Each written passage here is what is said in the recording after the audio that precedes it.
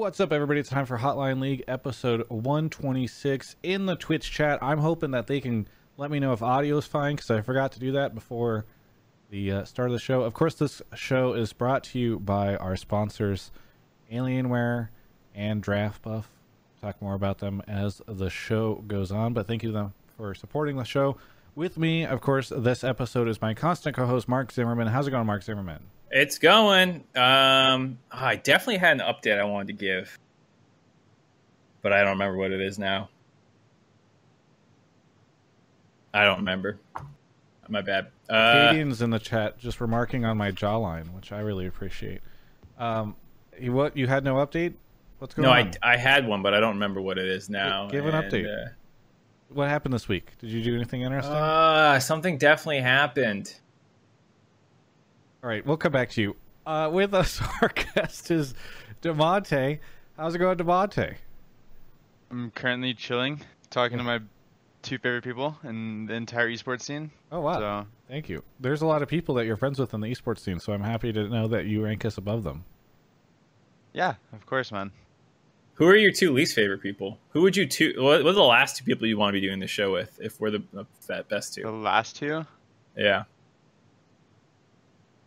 Anero. That's an obvious one. Yeah, that one sounds fucking miserable. And, this is a hard one. I mean... Great. Anyway, Anero. welcome to Golden Guardians. That's a big deal for you. We talked a little bit about that in the interview that I did with you today for Media Day, but that will be coming out later on. So why don't you tell us what that whole experience has been like and how you ended up on Golden Guardians? Well, I mean, basically, it was kind of weird because going into the summer split, I was just expecting to play on Dignitas, whether it be on Academy or their LCS team. And like Dignitas, like a lot of other teams, held tryouts during the offseason. And I mean, obviously, from what you see now, I did not get the starting spot on the LCS team, and it just so happened to like pan out where GGS also wanted to try me out for their LCS team, so I got like 2 days of scrims there, and they went pretty well, and now I'm the starter. Yeah. Well, that's pretty exciting. One of the unique things about this, I don't know if Mark knows about this, but we talked about it in the interview earlier. You still live with a Cadian. Yeah. so you're living with Oh, somebody from the other fucking team. collusion, conflict of interest. Yeah. Are you ready for the holy war with Golden Guardians and Dignitas? It's gonna be the lower scaled holy war. Yeah. I'm going to hear Katie and yelling about some shit in the background. It's going to be fun. Looking forward to it. Anyway, well, congratulations on the new gig. Good to have you back starting in the LCS. A little disappointing, though, I think, for some people that you had to take another North American mid laner's position. Yeah, dude, what to the do hell? Yeah, I had to headshot one of my own in order to bring myself back, unfortunately. Wafflefoot just dropped 50 subs in the Twitch channel. Holy moly, we're going to be seeing a lot of spam there today. All right, well, either way, great to have you back on, DeMonte, and great to have you back in the LCS. You've been on the show, I think, multiple times before. Oh, have you? It's been more than once, right? I think twice. Yeah. Well, either good. Wait, it's good to have you back. I'm trying not to get distracted for VOD and podcast listeners, but holy moly, that was a big Twitch bomb. All right. Let's get into the news. So a couple different things. I did an interview with Soaz, which I just put up before the stream, or I put it on the stream. It's not up on the YouTube channel yet. He says he can't say whether or not he's playing or what the Immortals lineup will look like for summer split. It's not been announced yet, but it sounds like there's going to be some more changes. And I continue to hear rumors of Xmithie being on the bench. So that's an interesting thing we can talk about, Twitch chat. Have you scrimmed Immortals, DeMonte? Yes. Any thoughts on that rumor? They might just be the best team in the LCS. Oh shit, just like CLG. Yes, true. Did you see Jack's tweet? Yeah. And then Immortals come on. fucking response? Oh No, my. that was pretty bad, right? Okay, wait. What is this? If we're going to talk about All right, it, go look up Jack's tweet. Yeah, go pull this up. It's so bad. He's like, it's a tight race between CLG and Immortals for like last place. I forget, it's something like that. And then GGS Immortals and Immortals. responds like, have fun racing to embarrassing NA at Worlds again, or some stupid shit like that. And everyone is just like, what the fuck are you saying? Good luck in your race to embarrass NA at Worlds this year. Holy yeah, just moly. look at all the reply. Everyone is just like, in all the replies to that, everyone's just like, what are you fucking talking about, Immortals? That's that's not a great comeback, I would say. No, it's probably the worst comeback I've ever heard in org tweet. And that's including FlyQuest, Snickers FlyQuest. Wait, Snickers FlyQuest is pretty legendary though. You can't hate on that. I'm just saying, like, they have better comebacks and shit. That's a big oof. All right, so there's that news. What else? We have confirmation, I guess. So I did. So today, for context, Riot did a media day with half the teams, and they also did what they called a State of the League at the end of it with Commissioner Greeley. And I know that name hasn't been used in a while, but it's still my email address, so I kind of feel like a little fucked up. Anyway, so among things, they say that they've got 2 new partners getting announced this week. They've got, I guess they had already talked about like the drops, the in-game drops that they're going to be doing when you watch. We Overwatch League now, boys. And I'm trying to think of what else was interesting. He said he expects that he says he's not sure, but he expects the rest of summer will be played from home, but he's hopeful that maybe by playoffs they can be played in the studio. But he's not sure. It's just kind of subject to the state, and that even then there probably won't be an audience if they do that. So interesting stuff there. Trying to think if there's any other big news this past week. I mean, we did a show literally like 5 days ago on Wednesday. So Mark, am I forgetting anything? Twitch chat, am I forgetting anything? Not really. There's like there's the Ovly news. Oh yes. That's a pretty big one. There's High getting chat restricted. Riot put out a thing got today. Chat restricted? Yeah, it was just a fucking stupid one. It's pretty funny though. Yeah. But they did put out like a post about toxicity and like combating it. Sneaky. I'm just going through the top of Reddit right now. Yeah. Sneaky complained about 80 carries in fighting Kassadin. Did you see that, DeMonte? You got any hot takes on? I didn't watch that clip in particular. I'm not sure what he talked about. Oh, he was the same level as Kassadin, like 15 or something, and Kassadin had 2 items and he had 4. Did he die? No, he won the fight, but it was close, and he was like 15-1, and the Kassadin was like 2-7.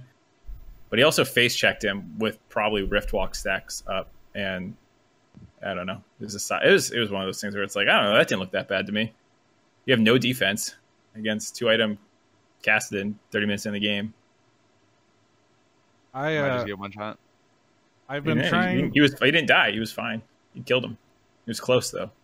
I've been trying to decide what I want to say about the Ovly stuff. That's why I haven't tweeted anything. But I'm in this moment. Shoot it out right now. Shoot from the hip. Okay. Well, so a couple different things in that thread. There were some people criticizing Ovly's interviews, like on broadcast.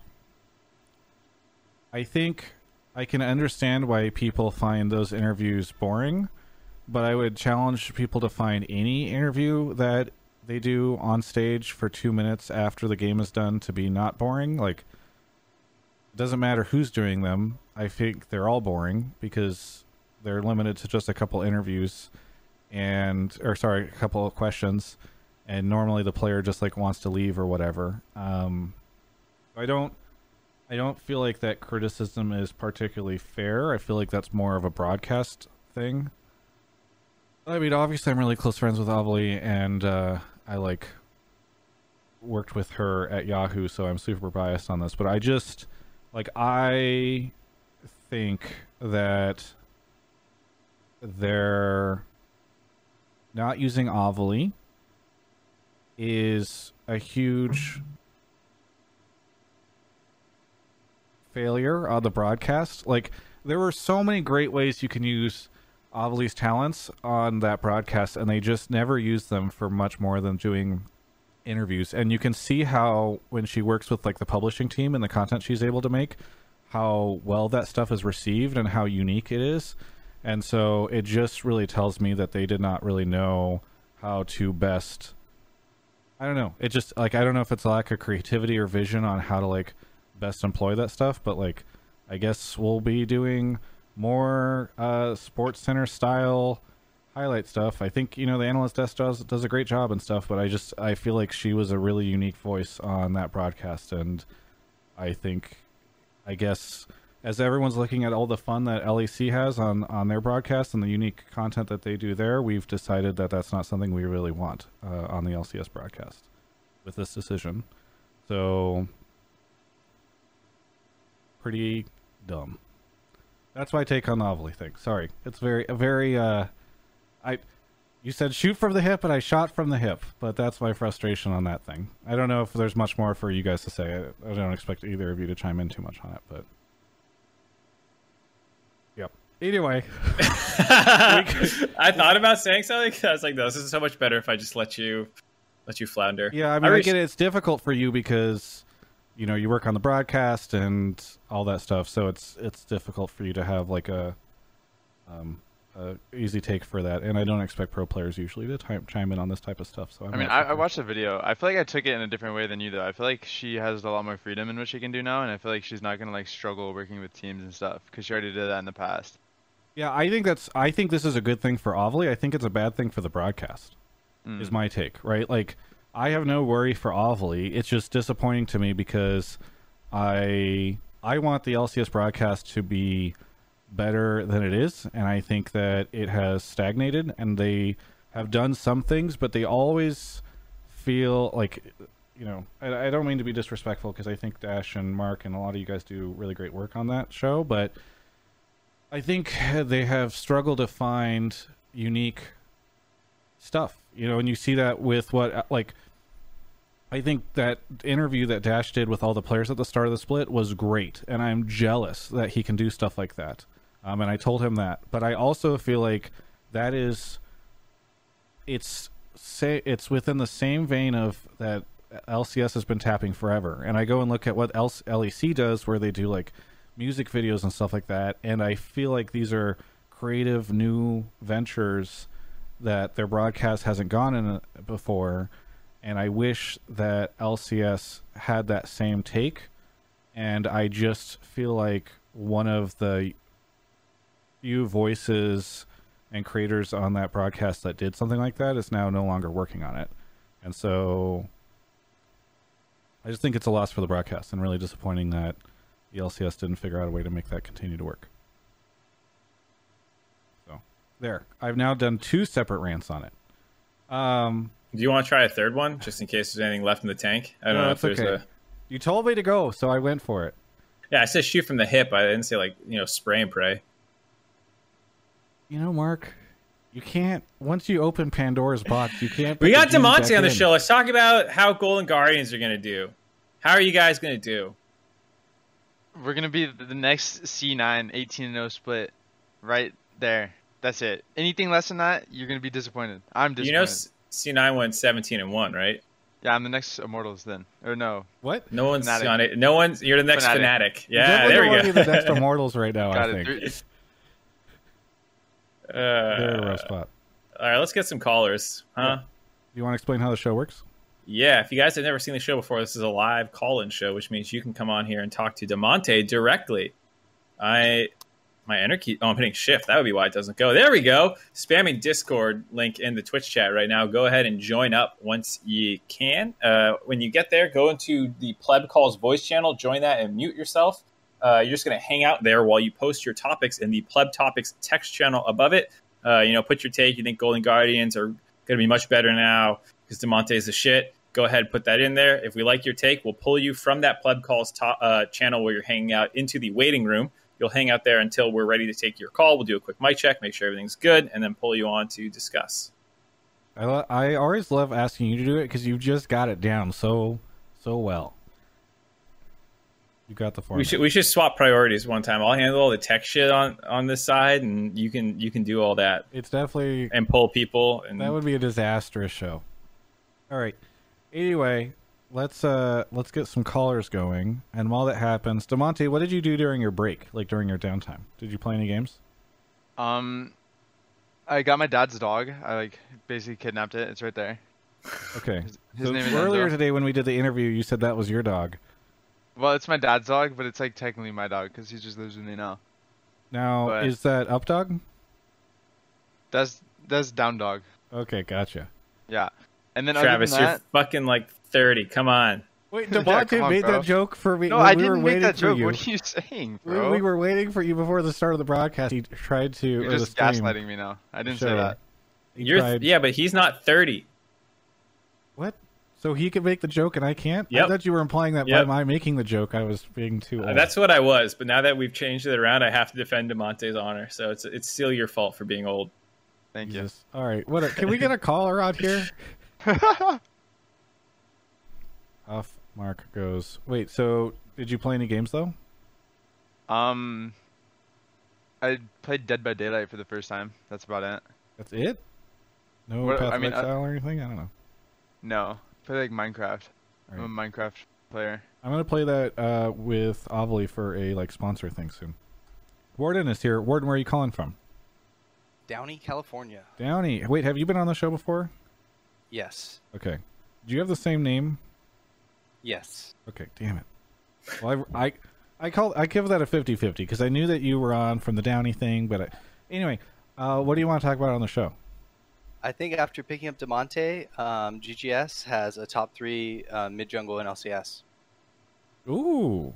Okay, so you're saying DeMonte. Sorry, are you implying that the players individual in the jungle and mid roles are both top 3, or are you saying that duo I think is combined. top 3? Combined. Okay. So who would you place above them? TL and Cloud9. Okay. What makes you so confident in that? Because we haven't seen DeMonte and Closer really. So what makes you so confident in that duo?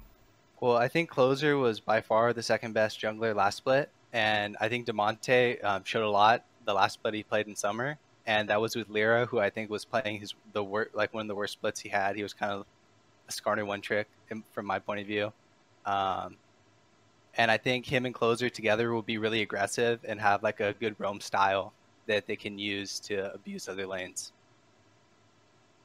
Well, Mark, what do you think? What? I'm just gonna have to disagree right off the top. Actually, so let me get this straight.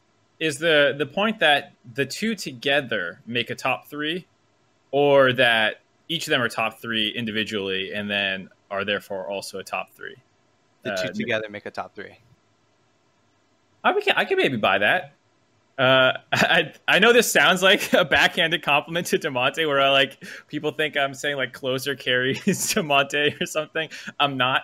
I'm just saying that I think the individual mid talent pool is more stacked than the jungle one. I think there's every single mid in the LCS is actually pretty dope right now. I don't think there's really any dead weight for the most part. So I think it's harder to break in, especially with PoE being super good last split. Jizuke, you still have Bjergsen, Jensen, Niski's been popping off. So I think it's harder for DeMonte to get into top 3 by himself. But I think in terms of mid jungle 2v2s, we haven't seen anyone dominant aside for Niski and Blabber. Hey, honey. Jizuke and Sven are close, and probably the other ones in the top 3 definitively. But we didn't see much out of Broxton and Jensen. We didn't see much out of Bjergsen and Dardox. I totally think there's room for the Golden Guardians mid jungle 2v2 to get in there.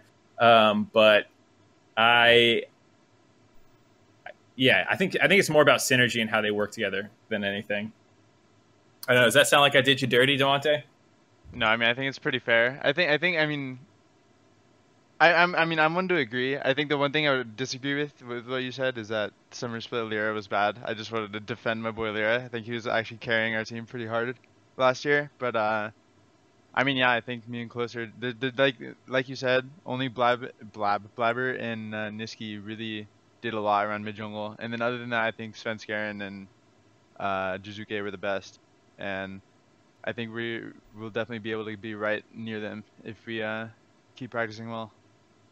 I think I forgot to mention PoE and Santorin. I think they're both really good, but I don't think they do anything insane together necessarily. I think that Yeah. team is like it's like PoE, Ignar, and Santorin all just like play off each other really well and make sure PoE is like always even or ahead. Yeah. But you don't feel like they, like take over the game or like Well, roam that's not really forward the bot player and that stuff. PoE is. PoE Yeah. is like a farming player, and they make sure like he plays his win condition really well, which is what makes them good. Yeah. If you had to pick, who else are the other two? Obviously Niski Blabber, you two, with Closer and yourself. Who's the third one? Is it Jizuke Sven or I think it's Who would- Jizuke and Sven for sure. Travis? I would You just- like... Sorry. I just You- feel like when I would watch their games, a lot of them they just always go on the same screen at at like the correct times, and they just do stuff together. Demonte, how good do you think you and Closer will be out the gate? Because that's my of bigger the problem with gate? this take is like a lot of these other duos have had much longer than Demonte and Closer to get real good. So it just feels strange that they would be top 3 out the gate. I think we have some decent natural synergy. We also played duo a lot at Worlds last year, which was a thing that happened, and we played duo over the last 6 months a couple times too. So it's not like we're just like two new people just playing together, but definitely, I would say we have to give it a little bit of time before we're really gonna be like good. What's wrong, Mark? You took away my mod privileges? That's not all I took away. Anyway, I don't know. So do you, Warden, have any follow-ups or thoughts on this? No, I think hit pretty much good points. I kind of forgot about Jizuke and Sven. I think at first they had like pretty big synergy problems, but over time it seems like they're improving it. But yeah, I think GGS is kind of underrated, and I feel like Demonte will fit the team better as like a more aggressive roam style than Golden Glue did, where he was kind of just passive, trying not to lose. Yeah, I mean, I guess I could see. I don't know. I think it's going to be difficult. No offense to Monte. It's fine, bro. Warden, any final thoughts before we move on to our next caller? No, that's about it. I was about to say, have DeMonte join me in protest. Have a good one, Warden. Thank you. Okay. I'm not sure now's the time to be making protest jokes. Okay, Okay, well, let's move on to the next caller. clearly the importance of being on camera isn't that high for this show.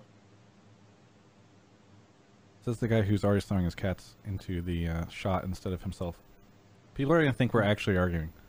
Do you want to grab the next caller? Yep. By the way, big shout out to Wafflefoot, who not only subbed for 10 months, but also gifted 50 subs, which is insane. Ferber 2 for the 5, Jaffe 58 for the 10. Holy moly. Bernks, the Modem 81, Alluring Sensei. A ton of people gifted subs. Looks like McKalen is here. McKalen, where are you calling from? Kansas City, Missouri. Kansas City. What do you want to talk about on the show? I think CLG is going to be a playoff team this split, and I think that keeping the roster together was a good decision. Okay, this is maybe the spiciest take of the evening.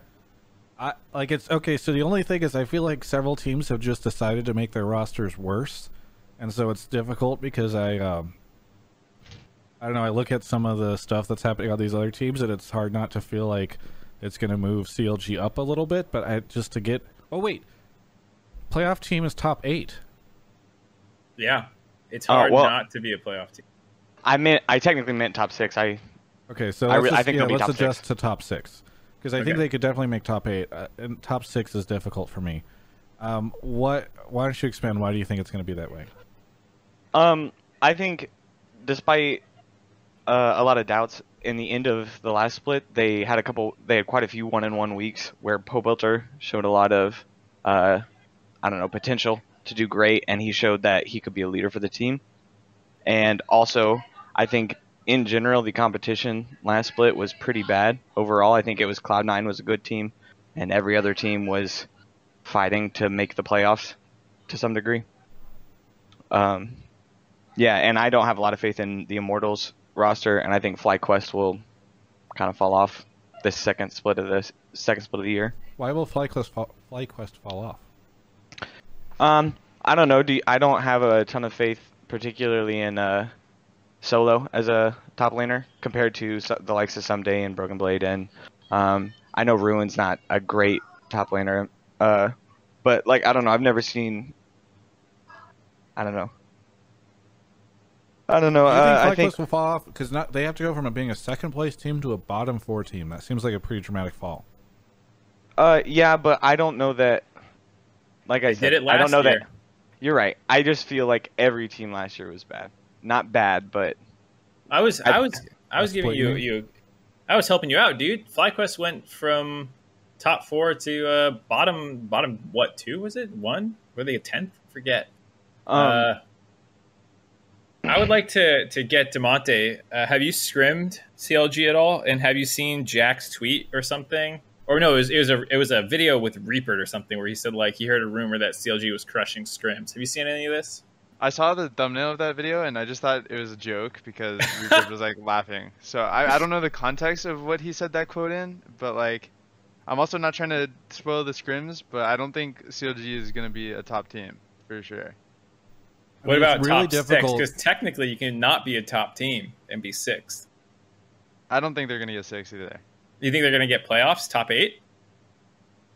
I think you're narrowing down my options here. No, I don't think they will. I don't think they will be top 8. Bottom 2. Jeez. And that's in a league that has Dignitas and Immortals in it. It's going to be a tight race. It's actually in these conversations it feels so bad that like 8 of the 10 make it into playoffs. Like it feels like, and I know there are other adjustments to the format to help justify it, but it just feels really weird when you get into a world where it's like, yeah, CLG could make playoffs even if they're really bad because all you need is like a couple things. Dig to happen. Immortals or something, yeah. How does the 8th and 7th place teams work for the playoffs? I actually don't know how the bracket would form. If any of you guys know that? Mark, do you Yeah, have... there's a graphic.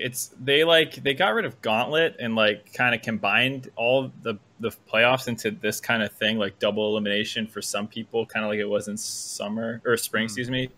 Let me see if I can pull up the graphic for it. I think this is out. I don't think I saw this internally. It's on Leaguepedia. It's not like obviously there's no team names filled out there, but here, let me put it in Twitch chat so you can just click it. Artemis described it as first and second get first round buys and double elim as far as I know. It's oh my god, can I get my fucking privileges back so I can spam shit? I don't know. Are you gonna behave yourself?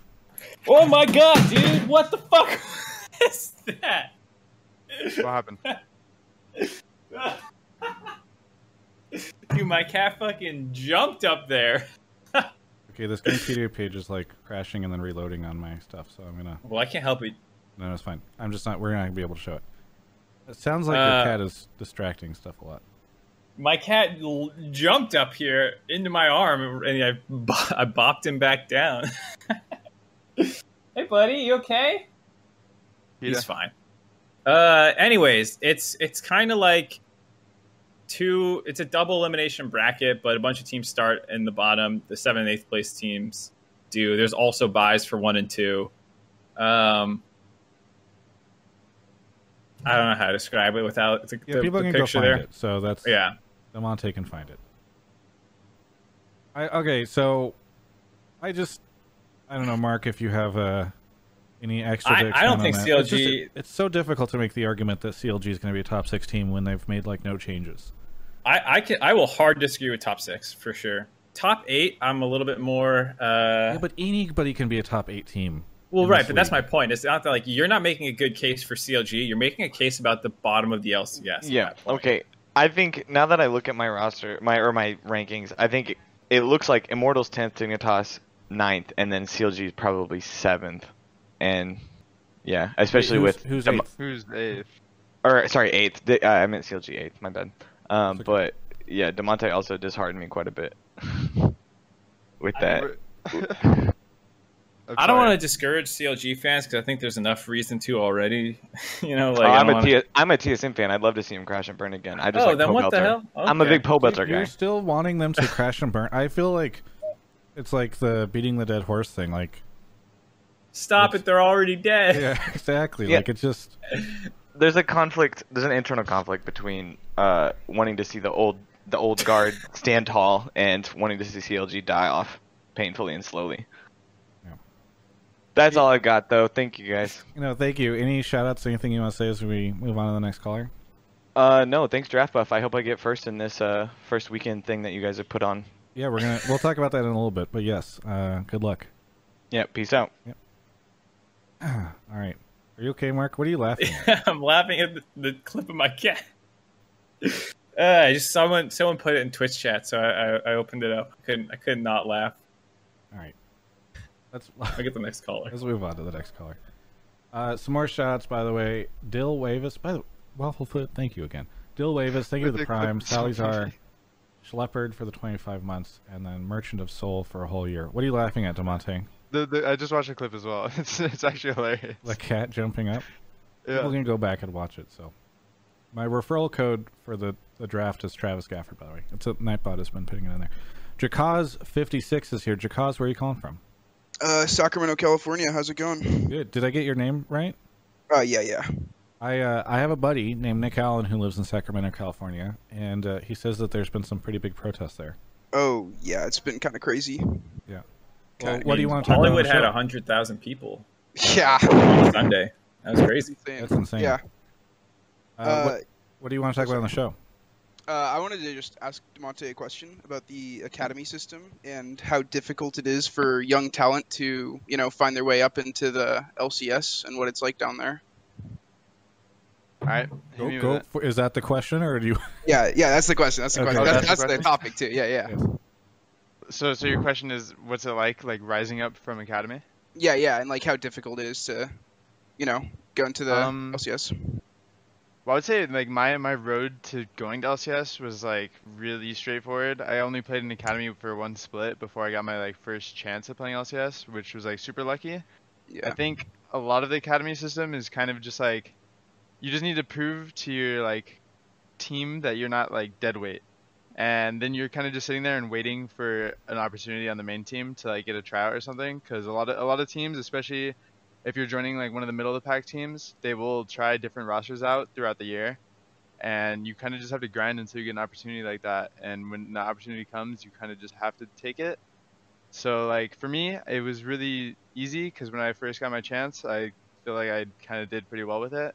But for others, they've been in the system for a long time, and I think that's just like how it goes. Not everyone can really just go to academy and then go to LCS. I think some people just peak at academy, which is just like the sad truth. So we had LS on here last week, and we were talking about some of the coaching stuff and academy and all this stuff. And I talked to a GM or a couple of GMs actually about like academy, and they were saying that it's not necessarily well run in terms of like the scrim practice that people get. People tend to quit out more than LCS and stuff like that. Did you have an experience like that when you were playing in academy? Was it like less structured and productive than LCS? Yeah, for sure. I think like a lot of the academy scrim days will end at like 4 p.m. or like it just won't be the same level of tryhard as like the LCS scrims are, which like kind of makes sense to me, but also it shouldn't really be acceptable if like the team really wants the academy system or their academy team to be good, then they should run it just as strict as their LCS team IMO. Like I think the best like academy team you see is C9 right now, and I feel like they practice really similar to their main team. Like all of the spring split, whenever we scrimmed C9A, it was very serious. It was very like it was just good. It was good practice. But then sometimes when we scrimmed some of the other academy teams, it would just be like, okay, I guess we're just all gonna like chill out today and have fun, and then it was not as good. Why is that, you think? I just think, I mean, there's pretty big skill disparity in some of the academy teams to the others, so I think that is a part of it as well. But other than that, I don't really know. I'm just I'm curious if is it like players who aren't taking it seriously? Is it coaches who can't get their shit together for their academy on team? the line? Like, is there a chance? Is there a way where you guys are potentially playing and you're like, man, there's just what are we even playing for? You know, there's no point, or I don't know. Like, what is it? Especially since you've played in both systems. I mean, it happened in both systems, like both Academy and LCS. Whenever a team feels like they're no longer able to like do anything, they just will like soften scrims and quit trying as hard. I think that's like pretty common even for LCS teams. And then I don't really know how you can or what the exact problem is though. I feel like it's like a big combination of everything. Right. I have just one more thing to put in there is do you think that NA Academy teams and just NA in general is hungry enough? Like for example, there are a lot of ex-pros in Academy, and just do you think they have the same drive that, you know, some of the younger players might? And do you think there's a lack of drive? I think it just you have to go on like player by player case. I think Right. there's definitely a lot of players that are like ex-pros in Academy who just like you don't see them in solo queue ever, and then they just show up and do their like 8 hours of scrims and then that's it. I think that stuff like that shouldn't be really acceptable. But I think if you have an old guard player or like someone who's been around for a while in Academy and they're still grinding every day, then they should be in Academy because players like that will raise the skill level of the new players as well. Right. Well, it's kind of bleak. I always feel like the Academy conversations just always sound so like it's not great. There's no plan to fix it, and Just it all kind of sucks. depressing. Yeah, exactly. Yeah. Yeah. And I mean, part of it's, you know, like Travis was asking too about, oh, well, is there not enough incentive? You know, like that maybe Riot can help, but a lot of this is on the teams, you know?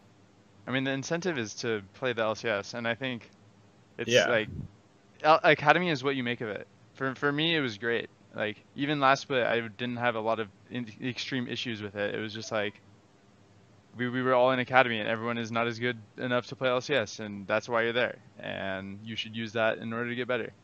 But the people who just sit there and like victimize themselves in Academy will just never go LCS. Do you see that sometimes? Do you see people that are just like, oh man, no team will take me. This sucks. I'm just gonna do my thing and hopefully. Yeah, for sure. I think there's players like that. There's just they'd rather complain about everything than work hard, and that's like a very NA mentality. Yeah.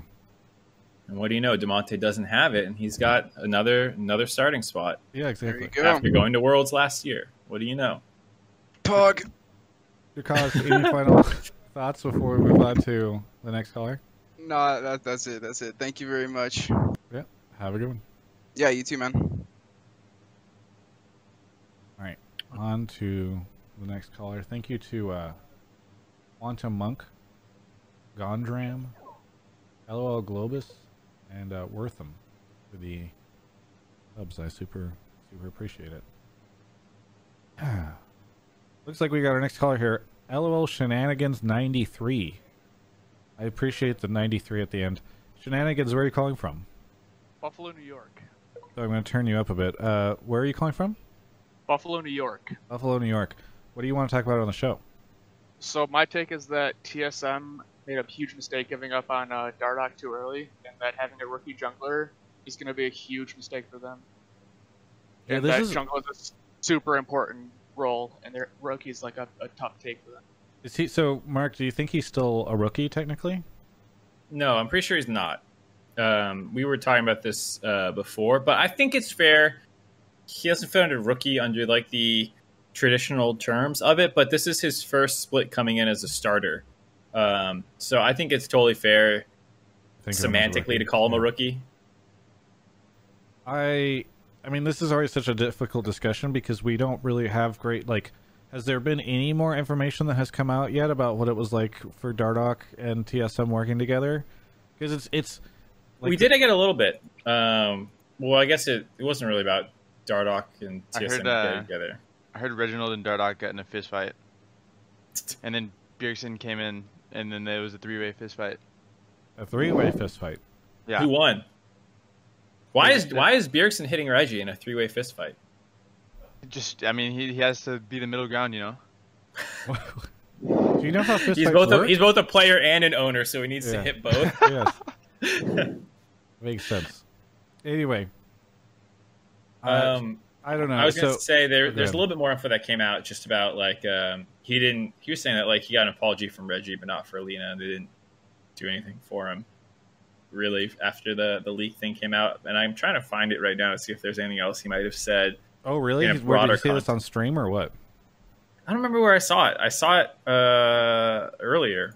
I thought I saw it today, but I can't see it on the front page. Oh, Invent Global interview. Yeah, I didn't read it for the rest of what might have happened on TSM. I think I saw someone cut a part of this out. I don't think I saw this interview actually anywhere. Oh, interesting. Well, that's fascinating, but not really relevant to the issue at hand, right? I think it's hard to know if it's too early to get at what Travis was driving at, without learning more about what was going on behind the scenes or anything like that. So, like, it can be hard to say it was too early because I think the Dardoch that we saw at different points in the split where he was popping off really hard on set and stuff is, like, Dardoch at his best. And then come playoffs, he still had some good early games, but he was making some questionable decisions in the mid to late game. And it's hard to know if that is miscommunication or if that is like tilt, air quote tilt, or whatever. But it's one of those things where you can easily say, no, look at the high points. They could easily get back there. Or you could look at the low points and be like, it wasn't going to get better. And we already saw that it wasn't good enough and wasn't really working out. And I'm probably a little bit more on the latter. Just because I've heard behind the scenes that things weren't really working on the team, even though TSM wasn't as public about it as some other teams have been. So I don't think on that front.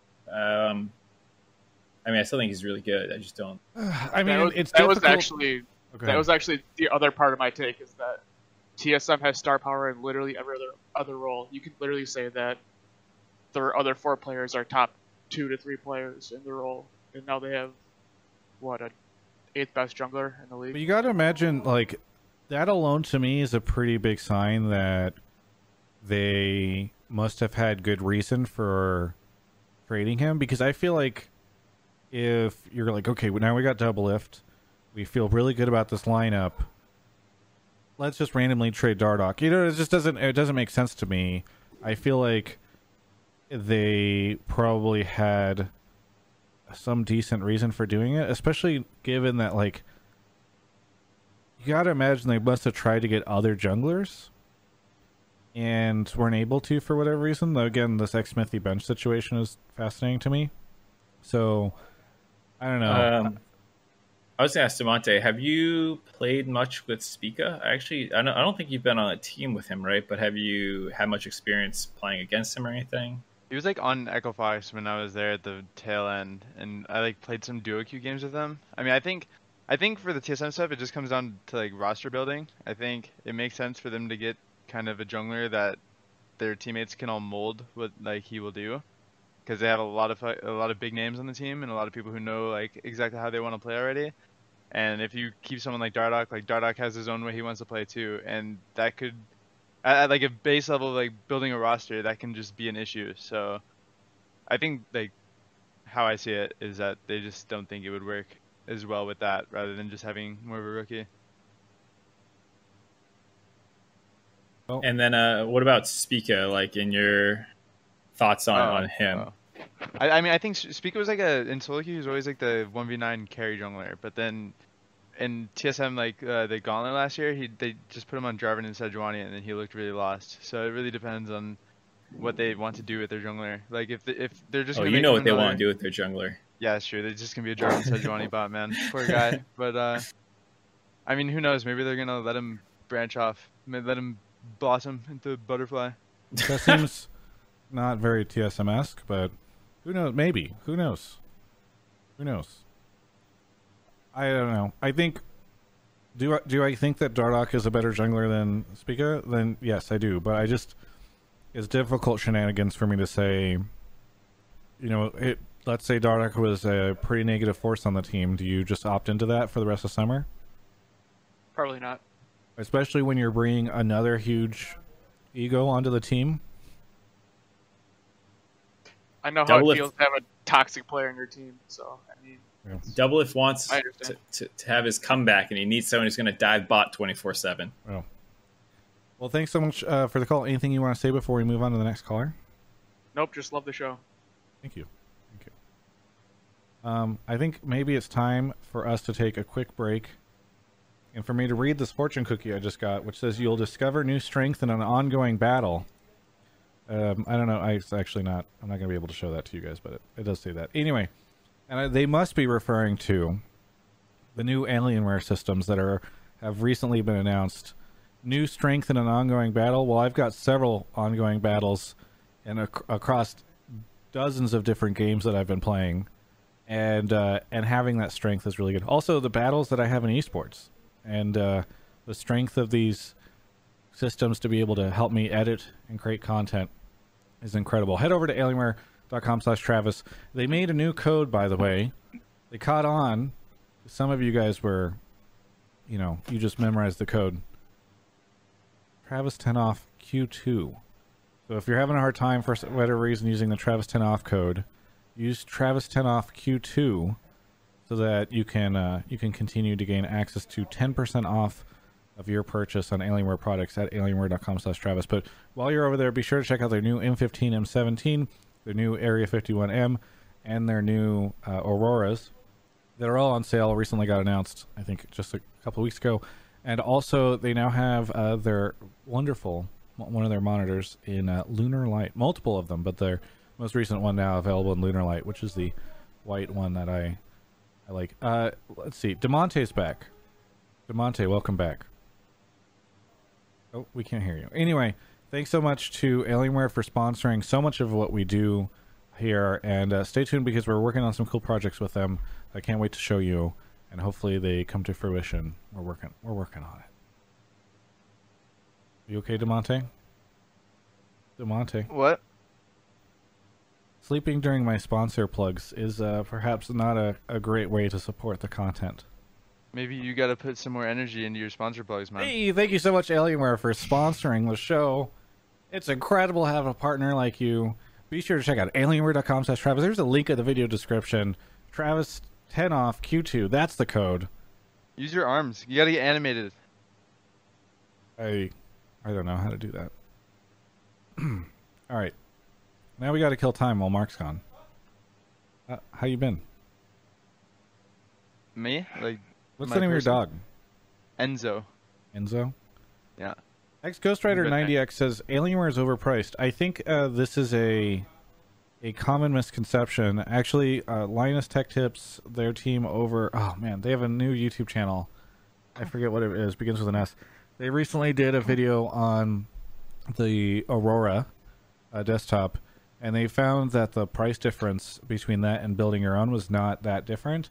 But you also got peripherals given to you with the desktop, and you also got a warranty, and also everything worked out of the box. So, I don't know. This is me going off script a little bit. It's not like a talking point for Alienware. I see people reply, and they're like, wow, you can build the same system for like half the price. But, again, it's not always the case. And by the way, that was before they used Travis 10 off Q2 to save 10%. I think it probably would have come in line with it.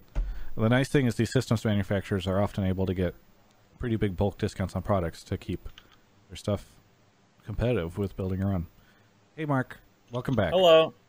We were waiting for you, and I think we're ready for the next caller. All right. Well, I'll go get him then. All right. I'm looking forward to it. Oh, Mark boy. goes. People say stop selling out. Well, this is how we make content, so... I don't know what... Oh, it's Short Circuit, I think is the name of it. Logistics Fleet 7 says. Oh, it's Noble. Noble is here. Noble, where are you calling from? Hey, I'm from Montreal, Quebec. From Quebec? Nice. My buddy Kelby's over there right now. What do you want to talk about on the show? I want to talk about EG being first in summer with if they're going to play Huni, actually. If they're going to what? If they're going to play Huni, yeah. If they're going to play Huni? Sorry, Kobe's yelling in the background. I don't know if people can hear that. How would they play Huni, though? Because they've got a limit. Definitely for Bang, right? Well, I've heard somewhere that maybe he's going to be a resident or something like that, but... He won't be a resident until next year. Oh, okay, then they maybe have to switch up or play Kumo. But didn't Brandini left? I academy, like their academy roster top laner left. I mean, I'm not sure. I think the last I heard he was still there, but if he's not on that academy roster anymore, I don't know. Yeah. Well, It's a golden glue angle. What's that? It's an NA mid laner angle. But for Golden top Glue. lane. I'm gonna close this door so I can actually hear what's being said because Kobe's just screaming. God, what is it with Travis, huh? He always complains about, Just ruining the professionalism, and then he's having this show in a zoo while he eats his dinner. Your cat literally is attacking you on the show. Who's having the show on the My zoo? cat That is was the best part of the show, desperate- man. Hey, come here, buddy. He's desperate for cuddles, okay? And I was denying him, and he has every right to attack me for that. And he didn't even attack. He was just trying to jump in my lap, and I raised my arm at the. Oh fuck, my camera's too loose. I gotta tighten this bad boy up a little All bit. right, anyway, let's get back onto the topic. So, Noble, here's the problem. You want to say EG is going to be first, but it sounds like the roster you wanted to make is not possible. Well, either way, I think they have the strength to take on C9 in summer. Like if they put Huni on and they maybe swap another player off and put their academy player, I think maybe they're gonna do really well. Because one of their weak points, in my opinion, in regular season spring was Kumo in the top lane. He didn't perform super well. Just Yeah, but who are you putting in? I mean, Yeah. this is not an arbitrary thing where you can be like, yeah, Kuma wasn't great, so they're going to put an upgrade, and I'm not going to acknowledge that. That means that we're probably making a sacrifice in this other lane. So what do you think they should do? At least give me the roster that's preferred to you. Well, I think if they play the current roster, if Kumo improved a little bit, they'll have a better chance on taking on C9. If they want to play Huni, then they can maybe swap Jizuke or maybe another player on the team that is an import. I think it's Bang. Bang, yeah. And maybe try to play more on top lane with Huni being their carry player. But And also again, Jizuke. to Mark's point, like, okay, so you feel like Kumo is not strong enough. Not at the moment. I think Okay, Huni's but stronger, won't they have that same issue in bot lane or mid lane if they swap for an academy player? If the academy player performs better than how Kuma would perform in the top lane, I think it would be overall good for EG. I mean, I agree that improving your team it makes is better for the team, right? Like if you're swapping in an upgrade in 2 slots, you're definitely going to have or if you're overall upgrading your team, you're definitely going to have better Yeah, I chances. mean, it's not like this one variable equation though. You know, if you take someone out and like the top laner is better than Kumo, but you took out someone who's really good, like both Bang and Jizuke were. I think they were both second team All Pro or like around that level. You know, like you're not going to get that from Gyu, who's also an import, if I remember correctly. Yeah. It was minor region, so no, he still counts. Okay, yeah, he's an import, and then definitely is I think an LCS caliber player, but he's not Bang in my opinion. So yeah, you can say Huni's better than Kumo, but Bang's better than Deathly. So and also you need to figure out how this actually plays as a team. They got a ton of wins last split off Jizuke being the early game playmaking madman, while the side lanes were safe for the most part, and then Bang became a late game powerhouse. Like, yes, you can put Huni in, but that doesn't necessarily mean it's going to be the same thing. DeMonte, what do you think EG would need to do in order to become a top 2, top 1 team? I feel like they could probably just do something similar to last split. They were 3rd place last split, right? Yes. Yes. I feel like on a different day they could probably beat FlyQuest. So like That would I get don't them know. top 2, but do you think there's any world in which they can compete with EG or sorry, C9? Maybe next year when like Huni's playing. Yeah. Yeah, Noble, I think you're just going to have a hard time getting the 3 of us to agree that there's any chance that they can take on C9 and win with their current lineup. Yeah, we'll see in summer in a few days. Thanks so much for the call. Anything you want to say before we move on to the next caller? Yeah, it's one of my friend's birthday today, Lucas. So yeah, shout out to him. Happy Happy birthday. birthday, Lucas. Happy birthday, Lucas. We're going. All right, real quick, Twitch chat coming at me for not filtering the calls. First off, it's not like it's my only fucking job. I have to respond to people. And when someone says, with Huni, EG can be number 1, I assume that means that they're coming in, when I read that they understand how import rules work. Why blame me? Why not be like, hey guys, figure out your own takes before you come on. How about that, huh? It is very easy for Twitch chat who are too cowardly to come on the show with their own takes. Yeah, you guys come on here with your take. I'll blast you right off the same way. Let's go. It's a frequent thing. Why, Ayana? I talk about this sometimes in the YouTube comments, but like people want better takes for the show. Sometimes they don't like the takes that are there. One, I think a lot of times people disagree on the takes, right? Like some TSM fan calls in and says TSM could be number one. A lot of the TSM fans are probably like, that's a great take. And then the other fans are like, that's a terrible take. And then I understand the frustration when someone comes on, doesn't even understand the rules, so their take completely comes apart at the wheels. But at the same time, I don't have time to read everyone's like fucking mountain of text that they want to send. Like, I'm not going to read a paragraph.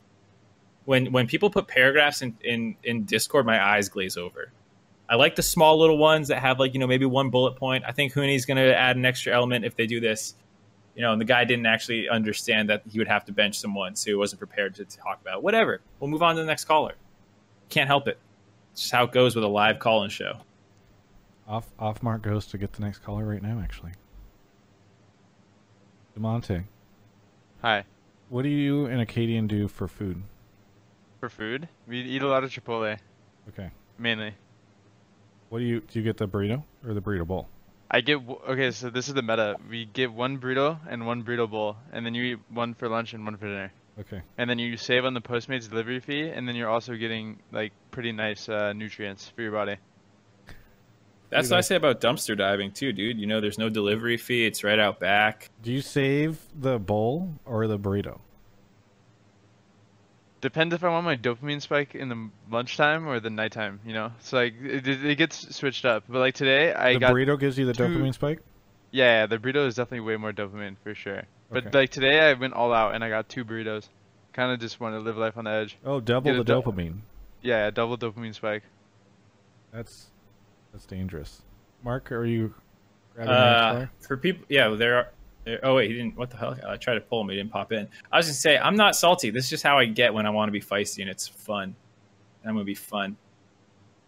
Anyways, here's the next caller. And by the way, really quickly, Newt6 says, you and Peter fighting? First time in a while I've not seen him do his first interview with you, Spring Splits parts, or maybe you cooking up an interview in the back. I'm not fighting with Peter. I'm on good terms with Peter. I requested an interview with Double If for TSM from TSM, and they did not give me one, and gave it to another outlet. So there's nothing I can do there, but that's just the way it went. Wafflefoot is here. Wafflefoot, where are you calling from? I'm calling from Dallas, Texas. Dallas, Texas. What do you want to talk about on the show? Mainly a topic for DeMonte, but it was about managing your personal brand as a player. Despite DeMonte, no offense, you're not a split winning mid right now. At least you haven't been, because you haven't won a split. But this last split, everybody in all the people watching LCS were like, oh, they should be putting DeMonte in instead of bringing in Ica, or they should put in DeMonte instead of Crown when Crown was faltering. And I really feel like a lot of that has to do with how DeMonte has, whether knowingly or unknowingly, worked on his personal brand and been more of a community figure, doing things like Hotline League, being a part of other community content and things like that. So that's my take. My question is how do you go about managing your personal brand, or is it even really a thought in your head most of the day whenever you're playing solo queue and stuff like that? Where do I start? I would say, first of all, like, you can't actually have a player brand if you're just really bad. So that's kind of where you have to start. Like, winning is more important than anything you could say in like almost any like interview. Like, there's countless amount of players who don't really have like a big outwards brand or personality, but they win all the time. So then that's like their brand. So that's like the first thing. And then like the second thing I say, like, it's pretty simple, at least for me, to relate with people. And I think that's like what I abuse the most, because I feel like I'm not socially as awkward as a lot of the pro players. And I don't know, and maybe that's not what you're asking exactly, but no, like, actually, it actually is. like I do agree. Mm-hmm. But I mean, to Wafflefoot's point, Demonte, the other thing is like you do a lot more content. Like I know when I ask you to come on a Hotline League that there's a good chance you'll say yes, whereas there are a lot of pro players that just instantly say no. And so I don't know if that's a calculation for you where you're like, I don't know if you're like, wow, I like Travis and Mark so much, so that's why I'm going to do the show, or if you're thinking to yourself, oh, this will be good for me. Yeah, I mean, definitely, like, when it comes to content, it's, like, really... It's good if you do it because you get more fans, but a lot of the time, it's extra work, right? So you just kind of have to... It's just a trade-off. Like, you get less time just doing what you want to do, or, like, doing nothing, like, just relaxing, and then you have to, like... I see you smiling, Mark. Yes, because you're dodging the question. The question was, do you come on here because you see us as a means to an end for brand building, or is it because we're your friends? I mean, it could be both, but I'm legitimately curious. No, it's only one or the other. Either he's using us or we're friends. I think it's important to have a personality outside of just what you can do in the game, because it also gives you backup plans for... Oh, well, you should be a fucking politician, dude, the way you dodge these questions.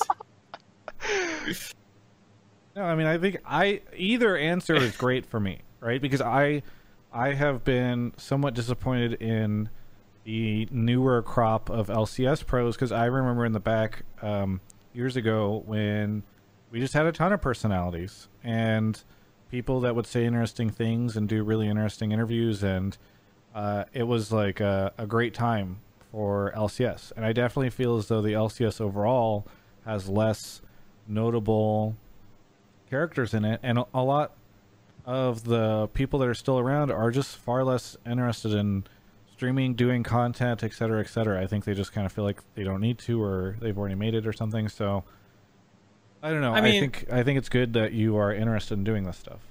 I think there's like a lot of snowflakes in the scene too. Just like everyone just gets sad if they get anything bad said about them, and it's just like no one wants to keep doing stuff as soon as one person says something bad. So everyone should just not be babies and just do shit. You mean like a Reddit thread or something is shitty about them? I mean, Reddit threads, or just like if you say something spicy and then like it ends up being bad for you, then someone will just never do it again. You live with Acadian. How does he feel about his whole like TSM will Smurf soon thing and all that shit? Because that was a pretty legendary meme. Was it last year? Yeah, I think I talked to him about it. He said it was just like he didn't even mean to make it a meme. He was just like, he really felt that the team was like super Smurf at the time, and that no one noticed it but the team themselves. And he just typed it in Twitch chat, being 100% serious, and it just became a meme. I mean, our Wrath will be legendary. Our Wrath will be Swift. How dare you? Oh yeah, our Wrath will be Swift or whatever. That feels a little memey, is it not? I think he was just going for like the unique angle, you know? Yeah. I mean, it's good. I love that stuff. It's so good for the league, but I feel like so many people are way more interested in being diplomatic. Not everything catches on like that either, though. Like, when you're on TSM, everything you do becomes like 20x because everyone either wants to see you win or lose terribly. But like, people on the other teams don't really get that much of a spotlight.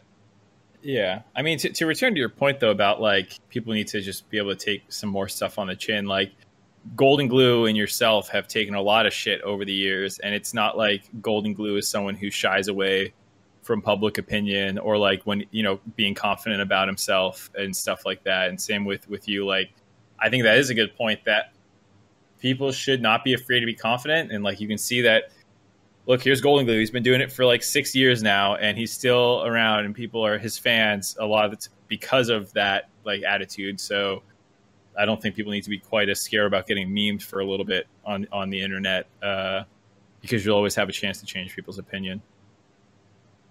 Yeah, that's true. Any I think thoughts. Well, oh, sorry, Mark, go ahead. I was going to say the other thing is I do think that there are some pros who are trying to make an effort to brand build, but it's just not the same as it was back in the day when it was also new and fresh. Like, I think a lot of the C9 guys are pretty good about it. Like Niski, for the most part, does a lot of interviews. He's a goofball. Licorice wants to get out there. Demonte's trying to get out there. I just think it's a little bit harder.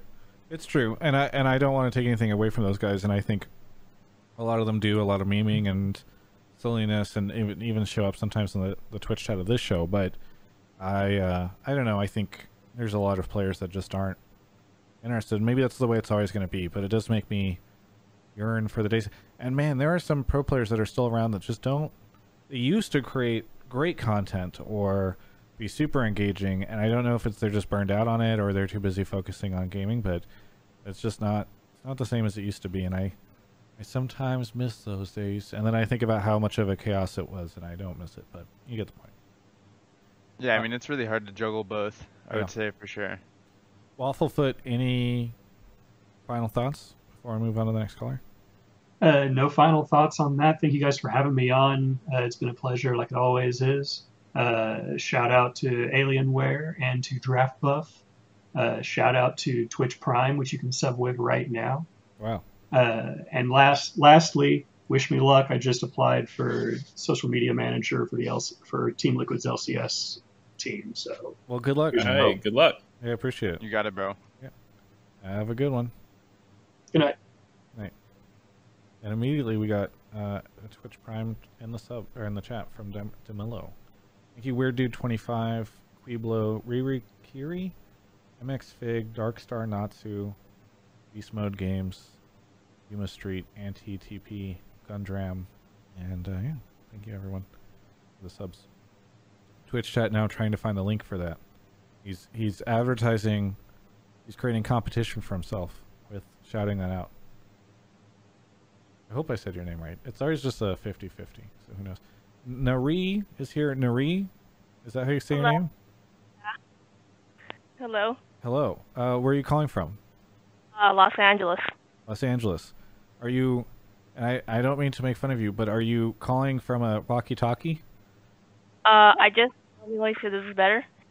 It's a little better. It's just it's not that bad, dude. What the hell? No, it's just a very funny thing because I've never had somebody call in and sound like they're calling in like a radio talk show thing. It's just very funny.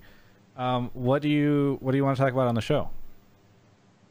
My hot take is that TSM won't be top 3. I think they're gonna get 4th. Okay. Well, they got 4th last time, so I'm not sure if this is super hot. But what makes you feel like they can't make top 3? And who do you think is going to be up there instead? It's because they made, like I said, their 4th and 5th last split, and then this split they downgraded their jungler, Dardoch, for Academy Spica, and we've already seen what he's shown from last year. Spica didn't show much, and we've seen him play like the last caller already discussed. They were playing like Jarvan and Sejuani. They're probably like, if they don't change anything, they're gonna keep having him play the same champions, so it's going to be like a repeat of last split. Plus, I don't think Broken Blade is that good at playing weak side, and Double Lift is going to ask for a lot of resources. And also, from last split's performance, you're placing a 9th place ADC onto a 5th, 4th place team. So I don't see how this roster can get, definitely not win, but can get even top 3. It's going to be really hard. I think number 1 is going to be Cloud9, number 2 TL, and number 3 is going to be a fight between all the other teams besides CLG and 100. CLG and Immortals, who are just going to 9th and 10th. Okay, so one of your points, by the way, was you took a 9th place ADC and put him on this team to try to get top 3, but then you want to put 4 9th place players into 2nd place. Oh yeah, because I think a lot of the problems was because they couldn't work. They didn't have good synergy because Double Lift didn't want to try. That's a huge problem if you don't want to try, because you're making a ton of money and a lot of people want your position. And if you don't want to try, you're not motivated. Your whole team is not gonna feel good, and no one's gonna I don't think the synergy is good. So that's not good. And also they brought Jat. I think Jat is a genius. I think he's going to make the team really good. Okay. All right, let's calm down with the Jat praise. I like some of your other points more. I especially like the point about Broken Blade playing weak side. I think this is one of the biggest hurdles that this team probably faces is ever since Broken Blade has come to the LCS, he has more or less been one of the key people getting resources in terms of playing carries, playing around him. Not that they hard camp for him or anything like that. And he does play Ornn. He's a very good Ornn. He can play set and stuff like that. I think it can work. But it's about being able to do that over and over again, or is it going to be this kind of thing where they're flip-flopping play styles constantly, which happened last split, where they were, okay, this is the Bjergsen playing tanks mid shit randomly, and here's this other random ass all early game drafts and things like that. So I do have concerns about this team finding their identity. Yeah, I thought the Dardoch Broken Blade duo was super good. They should have just let Dardoch do their thing, but I think they shackled him like TSM does the junglers. So I don't see, unless their problem gets fixed with bringing in Veigar, I'm not sure how they're going to improve. I appreciate so much of your takes because I feel like they are just straight from Reddit. Like these are so many of like the TSM takes that I've seen places before, memeing on the jungler and all that. I think so, Mark. I think we've had somebody call on before to predict whether or not TSM would get top 3, and I think the verdict you and I landed on is the league is too weak to confidently say that TSM can't get into top 3, even if we agree that perhaps they don't have the most compelling offering starting in summer. Yeah, that was basically the take. Demonte, what do you think about TSM? I want to get your thoughts on them.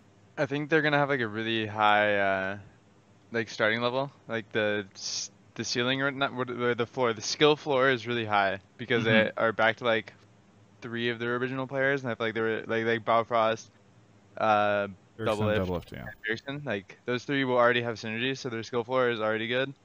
And then I mean, it just depends what they do with Spica. Honestly, I think if they don't let Spica like try to be himself a little bit, then the team is not going to be as good as it can be. But if they find a way to let Spica be himself, then the team is probably going to be really good.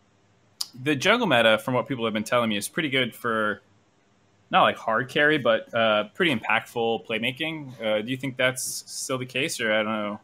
Yeah, it seems like with like the changes that happened in midseason, that jungle is like having a lot more impact on the game now from like a carrying aspect, not even just like they're gonna gank and they're gonna get a lane ahead and that lane will carry, more so that like the jungler actually has a way bigger role in the game now throughout the whole like time. So do you think? Did you say top 3 or no? Sorry, I say you said high skill floor, and it's about if they can actually integrate Spica. But what do you think will happen? Will they do it? They'll probably be like top 4. I don't know. I feel like the 4th, 3rd, 2nd place teams are gonna be like all up in there. I think C9 is probably just going to be the best team again, though. I think that's like the only thing is concrete. I would agree with that. I would say maybe, okay, since we're starting this split, I think we can make some predictions, and I would say it feels like the race for, and no offense to Golden Guardians, the race for 2nd, 3rd is just going to be like what? FlyQuest, EG, TSM. Do we want to put Team Liquid up there yet, Mark?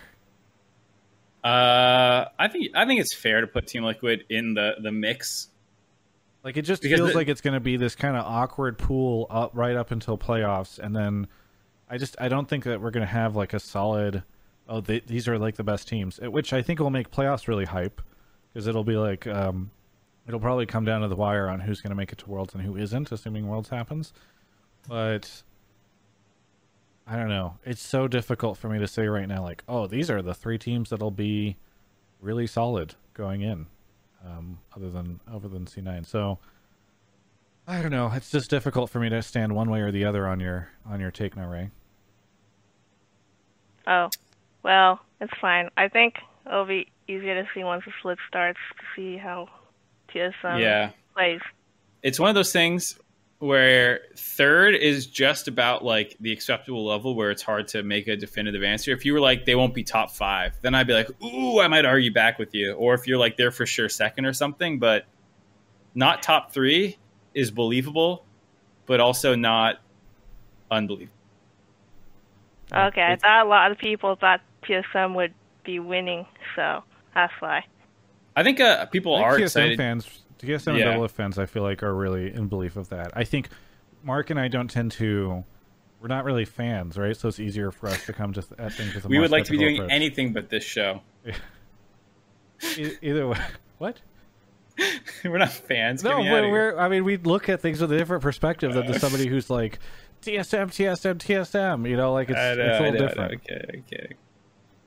Either way, Naray, any final thoughts before we move on to the next caller? No, thank you for having me on the show, and I hope G2 wins Worlds. You hope G2 wins Worlds. Big G2 fan. Thanks for the call. Yep, thank you. I suddenly soured on her a lot right at the end there for some reason. Let's take a break really quickly. What? Yeah. I just said I don't. Like, the callers come in, they're like, "Oh my god, I get to be on a talk show with Travis Gafford and Mark Zimmerman and X guest," and then they just get shit on by both of you guys, and then Why did we shit on her? All I said was I don't like G2 basically, and that I don't want to be doing the show. That was making more Travis. And I said And that she shit sounded like she's on a walkie-talkie. Yeah. All right, you know what? Travis is a jerk. I agree. You make a good point, Demonte. I apologize.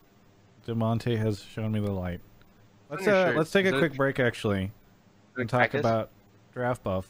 This is a fun moment for us because we get to talk about the competition we're doing. If you type !fantasy into the chat, which I know everybody's going to do, it only works when you do it once. You'll see a link. Anyway, you can take a look at. You can sign up and join our Draft Royale for Draft Buff, which we have. Oh, Red Rain is gifting subs. Thank you. We are now part of. I don't know if you noticed, Mark, but there's like hundreds and hundreds of people that have joined this already. I think through the tweets or whatever, but that I put out earlier. But you can now, for this weekend, create a team and go up against Mark and myself and other Hotline League listeners. And that link it'll be in the description of the YouTube video, but it's also Nightbot is sharing it right now in Twitch chat. And you'll join Travis Gafford's Draft Royale. And right now we've got 977 people in it with different teams. I'm going to go ahead and pull up my chat. By the way, for those of you that don't know, maybe you missed the previous episodes, Draft Buff is a fantasy app that's available on iOS and Android, where you can play fantasy leagues and these draft royales, which are maybe 1 week in fantasy or limited fantasies, not a full league or full split situation. And let's see if we can pull this up. Something went wrong. There we go. So this is my team that we've got. I'm just going to cover Demonte because he was pretending to sleep earlier. This is my team. I drafted Impact, Closer, Niski, Doublelift, Corja J, and Cloud9. So, Demonte, isn't it cool, by the way, that I have your teammate on here, that I drafted them? Okay. He's got the half of one of the top 3 mid-jungle 2v2s. Yeah, exactly. One of the top 3. And then this is... Where's Mark's? There we go. Mark has Poncer, Blabber, Niski, Tactical, Ignar, and Cloud9. So the interesting thing about Doublelift is he was super inexpensive because he underperformed so much last split. So you can actually he's a bargain deal. But you went with Tactical, Mark. So why'd you do that? Tactical was 25 doll hairs. I wanted Blabber, Niski. They were many doll hairs. Yeah, that's my entire reasoning right there. You said you wanted to make fun of my team. Did you disagree with the decision? All of it. What's wrong with it? Every single choice you made. Don't TSM and TL play each other or something? Because it's only for 1 weekend, Yeah, right? I think it's going to be a really bloody game. I mean, yeah. I feel like you shouldn't be drafting people who play against each other if it's a 1 week format. You're guaranteeing points that way. I just want to finish. You're guaranteed points no matter what because they're going to load into the fucking game. Yeah, but I just want to beat you, and I feel like this is a way to ensure it because maybe yours is going to dramatically underperform. Yeah, maybe. You're going to get last out of all 1,000 people, Travis. I mean, there's going to be more than 1,000 You people will by get the time last. this is done. No, but I actually think it's really cool. A bunch of people have been tweeting their different teams at me based off of that tweet, and it's interesting to see people generally. Demonte, did you make one? Should I make one? Go make one right now. Do I have to do it on my phone? Yeah. Oh yeah, I use BlueStacks to do it. You can download it on your phone. A lot of people are picking either Doublelift or Tactical, which I think is interesting. That those seem to be the ones that keep popping up. over and over again in these, and almost everyone picks Cloud9 as their team, which I think is probably a smart decision. But so I don't actually know how. I didn't look into the calculations, but like C9 was like barely more expensive. They're like 10 more than the next best player. So I was like, wait, C9's super fucking good. Why wouldn't I just pick them? But I don't know how the point scoring works for teams if it's different. I assume it's different than players. Can answer that, and they're in Twitch chat right now. Which, by the way, if anybody in Twitch chat has questions about it, you can just at DraftBuff, and they will answer stuff for you. But either way, I think it'd be really cool to see a ton of people in the Hotline League Draft Royale, and we can discuss it next week to see how everybody did. And if I came out ahead of Mark by my guaranteeing point strategy, or if he comes out ahead of me by his probably superior play strategy. And we'll see how things go. But yeah, be sure to check out DraftBuff. There's a link in the description below. You can do !fantasy in the Twitch chat, and be sure to join up. Oh, by the way, you can use referral code Travis Gafford. It'll get you some extra points for cosmetic stuff in the app if you would like. Thanks so much to DraftBuff for sponsoring it, and I'm actually really excited to see how stuff goes this weekend with the opening of this. So, thanks. Moving on to the next caller. Where are we at? Okay. Looks like we got 3 callers left. Demonte, besides ruining my sponsor plugs, which are the whole point of the show, making money for Mark and I, how are you doing? I don't think I'm ruining the show for you and Mark, though. I think I'm just ruining the show for you. Oh, maybe that's true. Popsovich is here. There's Popsovich subscribed. Spencer Neutron subscribed. Jingles KC. Tom Shu. Obi-Pon Kenobi. Kyle0808. Hey, good to see you. And Rising X Fatality. We got Bubbles is here. Bubbles, wait, you've been on the show before, right? Yeah, you have. I was here last week, yeah. That's what I thought. Okay, where are you calling from again? Parker, Colorado. Parker, Colorado. What do you want to talk about on the show?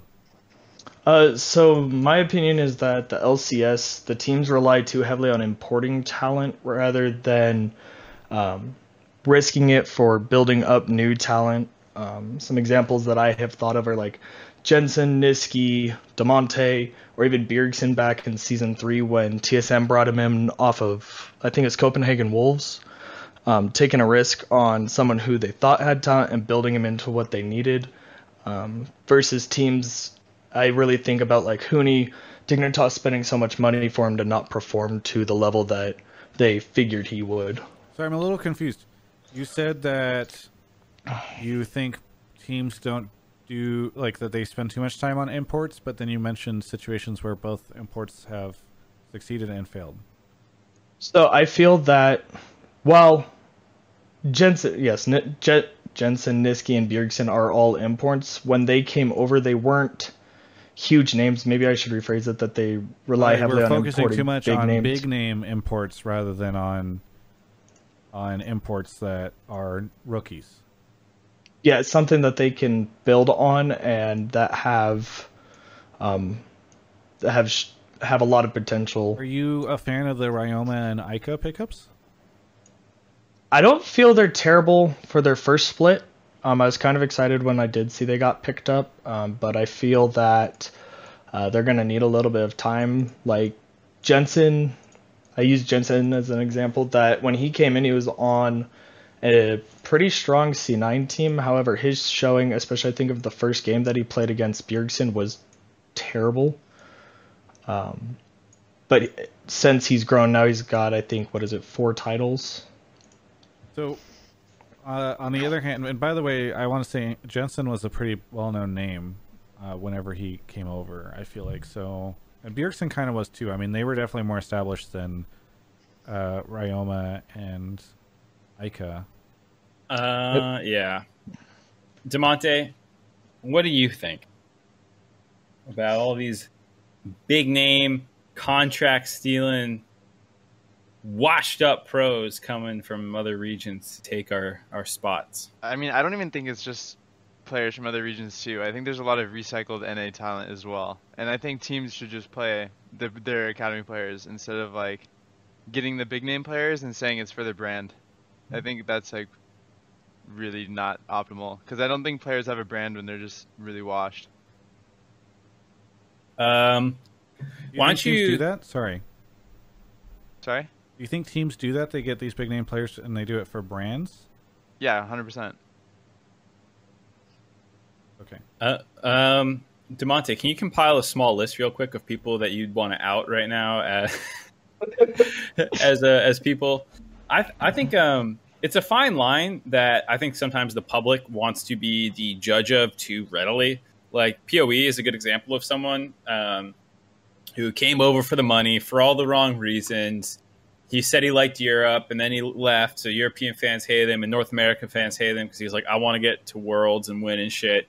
And they're like, how are you going to do that on Optic? I think that's who he joined first, And now here he is, in the finals at North America and having, some great splits. After CLG fans were like, get this guy out of here, right? Right, Oh, wait. yeah. Wait, when PoE was on CLG? Yeah, CLG fans were not... They had no issue with him leaving, and I think he said something like, I brought a lot to that team in an interview with me, and like the CLG subreddit for the however many people are there still, they took pretty big issue with that, and then they finished 10th place. And a lot of people... Sorry, go ahead. That was like the most true statement by PoE ever. I think PoE was like the entire CLG team in the summer split.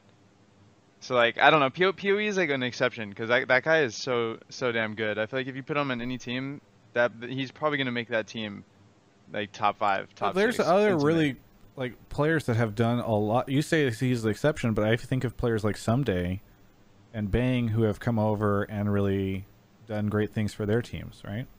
Yeah, well, I think to the point I was making was that oftentimes people will take a bad split or something, fans in particular, and say that this person just didn't give a shit and they just came for the money or something, even though they...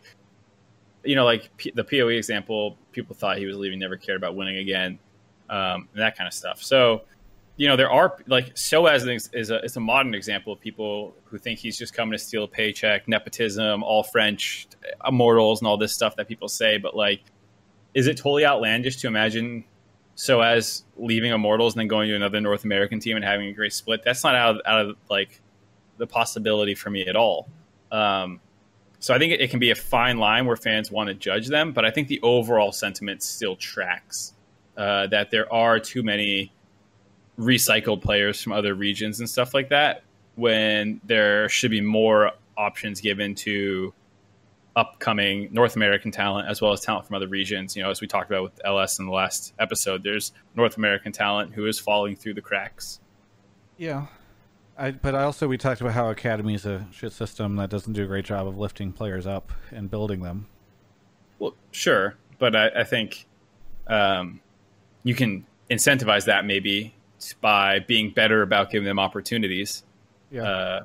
So maybe, and like some of the stuff is on the team end as well about making sure that their coaching staff is actually good about being disciplined. Even though pro players should as well do better, the orgs can do that end too. I just think it's kind of you're screwed either way unless you're winning. If you're winning, everything's great. If you're losing, then why the hell did you pick up these no-name players from these other regions, you idiot? And if you're losing and you have stars, and it's like, why did you pick up these washed players from other regions? They're just stars that have, now they're here for a paycheck, you idiot. And if it's just like rookie talent from North America, it's like, why are you wasting your time on these players that nobody's ever heard of? Actually give me good players. Well, you're not even trying. You're a joke, you idiot. So So you disagree? I know. I just I think it's interesting because I think it's really easy to say, well, we keep recycling these players, but it's not always clear where you're supposed to get the players, and when you do and they don't do well, you get punished. So it's kind of like we've not set up a system wherein we are willing to let teams experiment. We're just like unable to accept anything that they do that isn't leading us to victory, I think. And I think it's created like a sort of perverse system. But why are all the teams like such snowflakes? Why do they care what random people say? Because I think they're...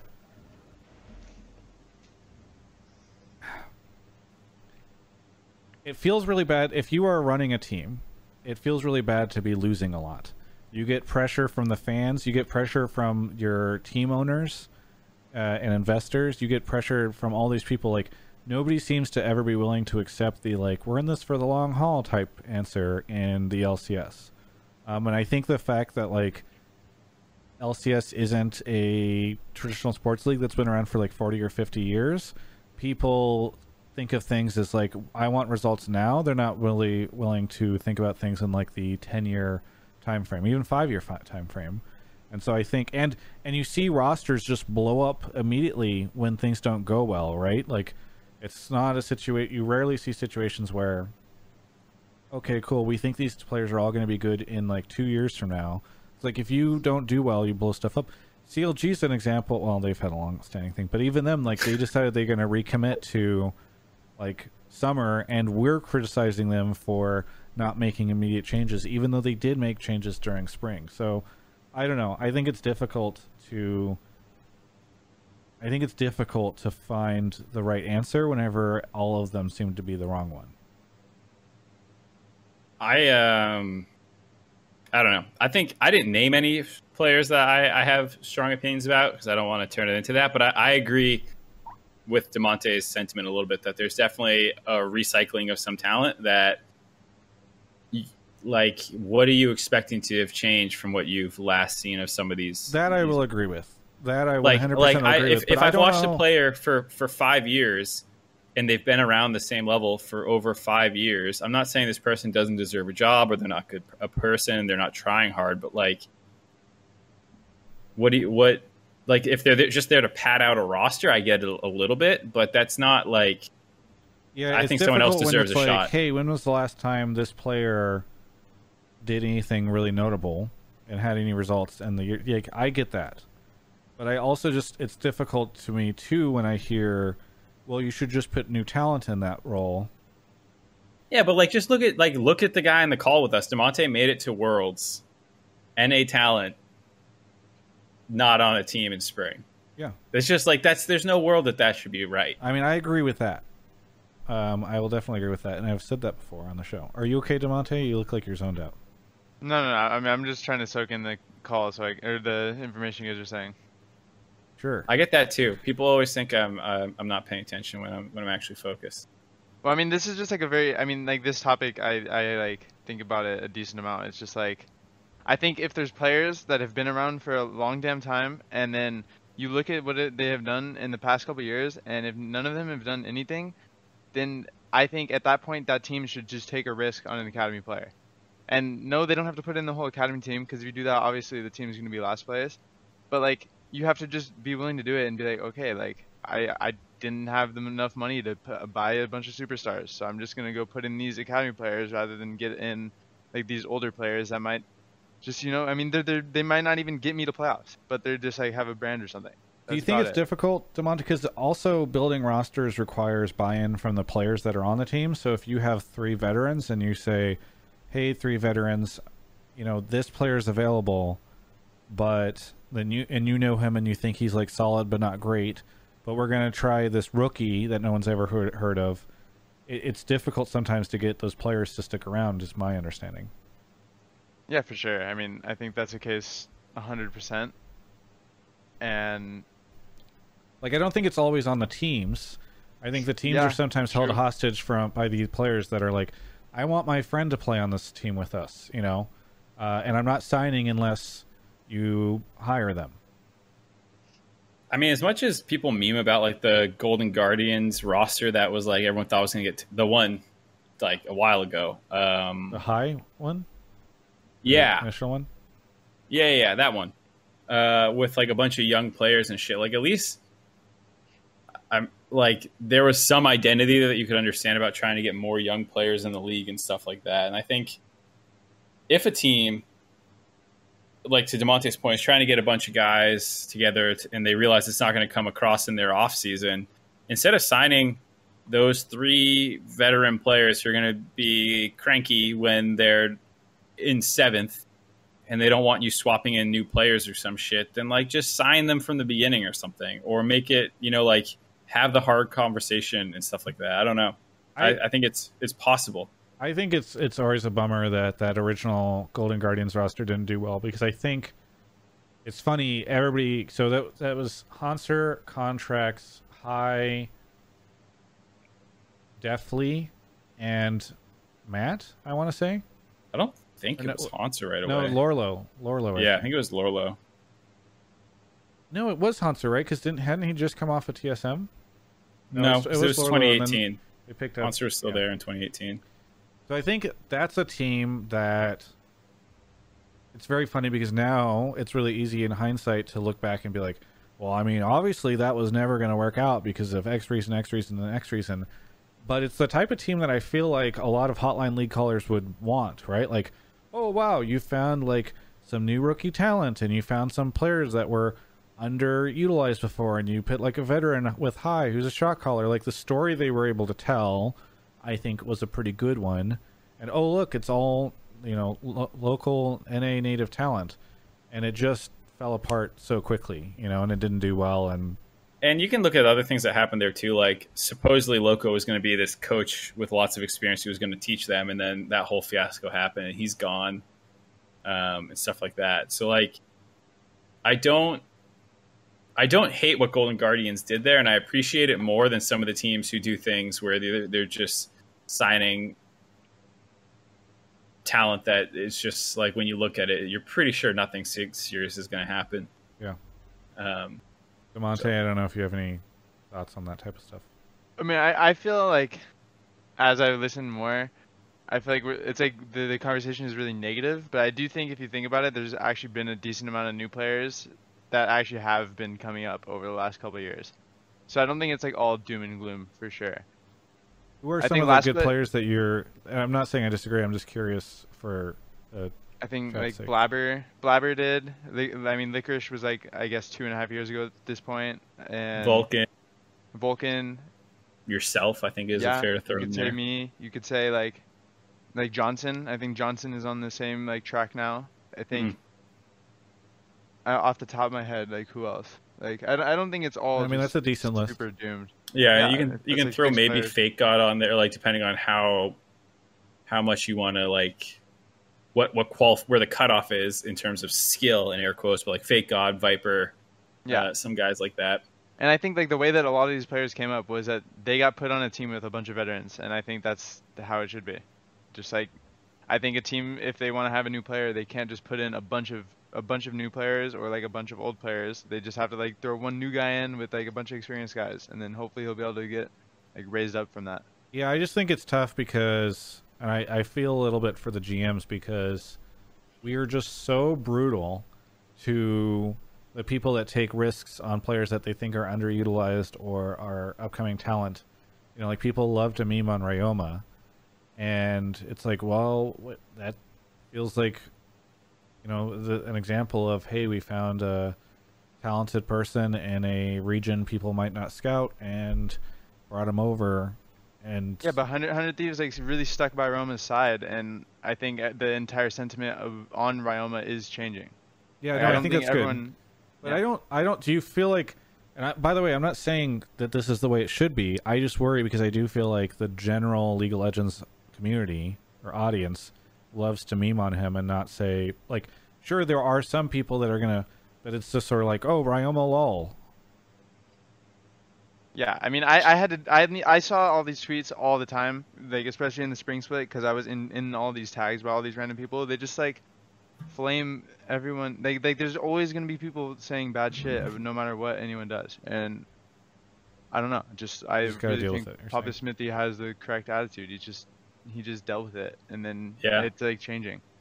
I think your point about don't be a snowflake thing obviously applies to Papa Smithy. He just was like, this is what we're doing, and like. I'm going to sit and listen and try and like learn because it's my first split in the job or whatnot, you know, and he was just confident about what he was doing. And he gave honest answers too. He wasn't like, Ryoma's the answer. I believe in Ryoma, you know, like, you know, some kind of grandstanding, like, no offense, I like Steve a lot, but that he did a little bit with Golden Glue and then, you know, lost faith in it quickly. And the one thing I'll throw in about the whole, like, not having a team of young players, I do like, there's something that I've noticed in other regions is like you have that team that comes up out of nowhere a little bit fully young, hot talent. Like, ooh, it's Griffin. It's holy shit, I'm blanking on the other team that just did it last split. What region? Or anyway, just LTK. Fuck, whatever. My point is that there's Damwon, excuse me, Sandbox. There's Mad Lions. There's these teams all over the place that have like great splits that are full of relatively young, untested talent. With maybe instead of being 3 veterans and 2 rookies, it's more like 4 rookies and 1 veteran or something like that. And it happens in multiple leagues where they are either top of the standings or at least competing relatively well. And I feel like we haven't had that in North America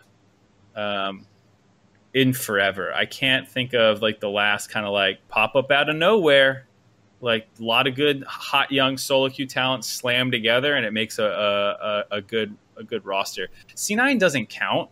C9 was the second best team in the league last split and upgraded with some of their players that they had already experienced, like a ton of experience. Sven's not a rookie. Niski's not a rookie. Licorice. Oh, old C9. Mark okay, is old C9. responding to Yeah. Twitch Old, chat, by the way, for those that are. yeah, sorry. Old Old C9 is fair. In Yeah. the Twitch chat, by the way, we were just talking about him. He's always listening. If you believe in a young player, trust the reasons you had for playing them. Give the player every resource to succeed. And if at the end of the day you don't perform, or I assume it means your team doesn't perform, it's on your scouting and development, not the player.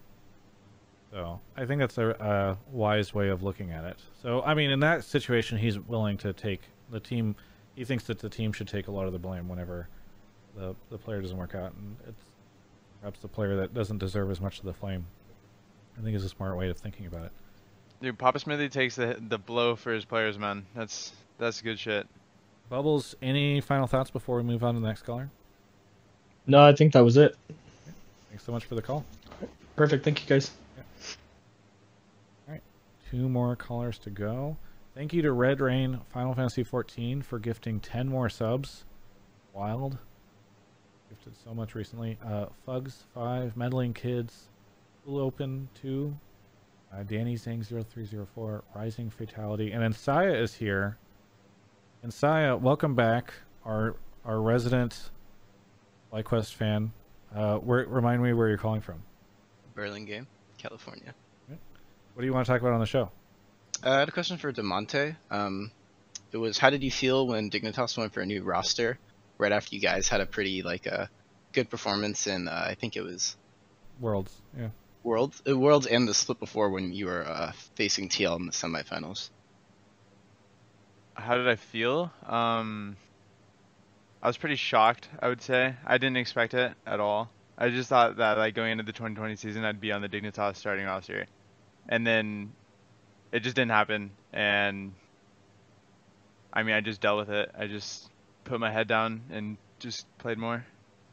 Just like it sucked, but then I had to get over it if I wanted to continue my career. You're not on that team anymore, and I'm not going to ask you to flame them, but like I feel like so many people during off season and during all the roster stuff, they were like, what? You made it to Worlds and you are blowing this team up so much and doing all this crazy stuff with it, and it didn't make a lot of sense. And now looking at the results of that team in spring and looking at how messy it looks going into summer, it's hard not to look back and continue to wonder what the hell happened there. So do you, as a player, just feel like the wrong decisions were made? I mean, even separating yourself out from it? You want me to repeat it? Were you not paying attention? No, I mean you're just saying like if it's the wrong decision or not, but like obviously they didn't go in making those decisions into the 2020 roster saying, oh, this roster is going to be worse than the other roster. Like I doubt any team is going to do that. Like I know, but like it's just it's one of those situations where the outsiders are like, this seems really bad.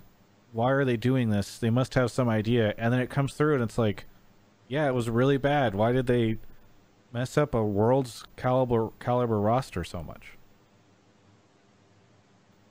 I don't know. It's like for me, I don't know any of the insider information, even though I was on Dignitas, and all I can do is assume what happened. And if I'm being 100% honest, it's not anything I really want to say publicly. So like, that's fine. I personally think, yeah, I think they made wrong decisions. Yeah. so like from the outside looking in, I think what a lot of people saw was like, okay, a team with some hot young talent with Vulcan and yourself doing pretty well. You know, this mix of veteran and new talent, like you're talking about Cody-san as well. All the young talent is what left in Lyra, and then you built around just Huni, I think is what a lot of people saw, which is why it seemed kind of crazy. And then as well, you know, we were like, okay, this seems kind of weird. And then to have it fail, which some people were predicting, and then to see the whole roster blow up again heading into summer makes it feel like there was you know, for a lot of us, like a lack of long-term planning. When it's like, well, you could have just had, you know, good young talent for the most part. And I think that's what shocks myself when I look at that Dignitas roster. Is like, I'm fine with the idea of like Clutch last year heading into 2019 was like, hey, we're going to have a high volatility roster. I think they called it when they put you guys together, where it's like Piglet in the bot lane, Huni in the top lane. Like, who knows if this is going to work? It's going to be crazy. It's either going to blow up or blow everyone else up roster. Yeah, and they were transparent kind of about what happened. Dardoch on that team at the time too? I don't No, think they probably so. didn't have Dardoch and Piglet on it at the same time. Right. Well, it was still Lyra and Vulcan, right? DeMonte, because you were there. For spring? Yeah, 2019 spring, right? Yeah. It was Huni, Lyra, Piglet, and Vulcan. Vulcan, yeah. Yeah, and like that was a roster where like they were transparent. This is like a bit of an experiment. It's high volatility. Didn't work. Changed some pieces around to remove some of the volatility, and hey, it became a functioning roster. And like I can track the line of logic that the GM is going for there. This is one of those times where like I can't track, you know, like what was the plan and what's the new plan and this kind of stuff. And that's why I think it feels really bad for a lot of us, and people sympathize. Yeah, I think it's just I'm trying to think if there's been a time where I've been so disappointed in 3 LCS teams. Like 30% of the league right now I find really disappointing, which is CLG, Dignitas, and Immortals. And I don't even necessarily mean with their players. I just think their organizations are pretty disappointing to me, and a lot of the decisions they're making don't seem to have much logic or reasoning behind them, and I don't think that they've done a great job of, in any of those cases, communicating to the audience why they're making those decisions and making people feel confident in them, right? It's one thing when Golden Guardians is like, we're trying this out with like the 5 NA players, and like that at least feels like a strategy. To Mark's point, it feels like these teams are just kind of spinning the wheel and seeing what comes up, and there's not too much context that's provided to help you understand if there is some sort of philosophy there. So, and some of these teams don't even actually have that philosophy when they're kind of making it, and it's just like a narrative that they spin up, and even that's more satisfying to me. Yeah. I've known there's a couple teams who we've talked about their strategy in hindsight, which wasn't really it in the moment, but like I'd still rather be able to contextualize it in some way. Yeah, that like these teams don't even feel like they're trying to do. Yeah, give me some reason why people should feel interested in your roster if it's just kind of like, look who we signed. It's just weird. Yeah, I don't know. Yeah. All right. I think that might be it. Any final thoughts, Insaya? I mean, Mark pretty much talked about what I was thought of just after DeMonte finished. I guess the only thing I would also have left is I was kind of surprised they still let go of Lyra even after all that. I thought he was actually pretty consistent and works for Dig, but I guess it just kind of circles back to the same point of how they just kind of moved the roster and nobody really knew why. So, no, I think that's all I have. Yeah. Well, thank you for the interview. Thank you for the call. I was thinking about so the reason I said that was because I did an interview with I talked about this I think at the start of the show. I did the interview with Soaz where he's like, I can't say what's happening with Immortals or who we're playing or what's going on or even if I'm playing. And I did a similar interview with Froggen where he couldn't tell me if he's playing on Dignitas or what they're doing. And maybe I'll play these interviews after, but on stream. But it's also the first time where like it's media day. Media day normally happens a couple weeks before the start of the split. Media Day is actually happening like 2 to 3 days before the start of the split, and I'm interviewing players and they can't tell me if they're going to be on the main roster or not, and it's just like it's never happened this way before. It just feels really weird to understand what's going on. Demonte, I saw when Acadian was talking about Dardoch joining Dignitas, he said the team's going to do like split scrims to find their best 10-man roster. What do you think about? Have you been in one of those situations before, and what has it been like? For people when it's like, okay, we don't know who's starting heading into the split, and it's like this 10-man roster that almost never actually is a 10-man roster. I was on the 10-man roster on Echo Fox in like 2018, I think 2019, whatever the EF10 was, and like. Mm-hmm. I mean, usually they will decide who's starting like a week before at least. So like I'm assuming by now Dignitas must know who's starting on their roster for week 1, and Immortals must know too, because if they haven't chosen by now, I think they're just wasting a lot of their time. But like it's a bit weird because you just go week by week not really knowing what to do, and then a huge issue comes about where it doesn't feel like you actually have one team where you're just working with 4 other players. You just have like a bunch of different teams, and it's like you have to build synergy with so many different players. I don't think it's like optimal. I think if you're gonna run something like that, like 6-man, 7-man roster is like probably the max. And then those 2 players who are like going that are interchangeable, they have to be definitely certain like people that actually are like willing to do that, or else it might just not work either. Hey, Inside, thank you for the call and the interview. Apparently, have a good one. Thanks, you too. All right, we got one last caller to go. Mark's off to grab him. Thank you to Popsuvich, Spencer Neutron, Jingles KC, Jilly McBeam for the subs. Really generous. A lot of people subbing tonight. Dill Wavis, is that your name? Yep. Dill Wavis, where are you calling from? Miami, Florida. And you've called in before. Yes. I don't know why. Dill Wavis to me just sounds like one of those names that's trying to trick you into saying something. Yes. I'm sorry. It's just my names with the initials switched. Yeah, of course. But it's just I don't know. It's like it's like Candace? It feels like Mike Hawk, like that kind of name. Or Bend Over. Yeah. Great. Really mature, everyone. I'm just saying, I don't know. Dill, what do you want to say what do you want to talk about on the show? I want to talk about how not a single LCS team is prepared for international play, and I think we'll be blown out of the water again in Worlds. I feel like this is just going to come down to a conversation about Cloud9. Let's just bring this down to the lowest common denominator, which is Cloud9, which is what we're just going to talk about anyway. Whoa, we have Demonte here. Whoa! Is Golden Guardians prepared for Worlds, Demonte? Yeah, we're currently scrimming in order to be ready to play top esports. So. Great. Wow. Fantastic. I mean, Demonte's here. He's in North America. He can say, yeah, I think this region is currently weaker or stronger than it's been in the past. We got blown out in the past, Dill, so it's maybe not the strongest take, but at least he can say the relative strength of the region compared to what it has been in the past. Let's have that conversation, and then we can have the real conversation. Go ahead, Mark. Lead this part of it. I just did. Demonte, what do you think about NA's current relative level, ignoring C9 for a second? What about the rest of it?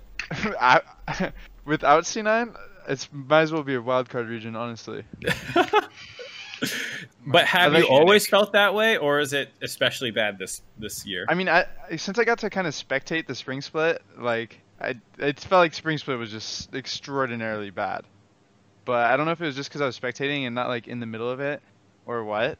But spring split definitely looked kind of terrible. Weren't you guys on Dig Academy getting some scrims versus LCS teams? I assume you probably were, right? We scrimmed CLG twice. That's it? Yeah. It's kind of surprising. Yeah, there weren't many Academy streams teaming. How did those CLG games There weren't many. I don't know. I think we went even. It was just whatever scrims. Okay. So maybe it's been a little bit worse in spring, but it's hard to know a little bit. I think for a lot of people it looked worse. I think anytime TL, which your former number 1 team, is just shitting the bed, it's hard to feel confident that oh yeah, this is how our region's supposed to be. So I definitely agree, but I'm not sure that's necessarily going to forecast summer quite as well. Okay, can we have the real discussion now? Yeah, that's what the forecasting summer hey, transition so was. Is C9 would they actually stand up to teams internationally? I feel like we've talked about this before too, but I don't know. I think they could. I don't. Why, Dill? Why makes you so confident that C9 is not prepared for international competition?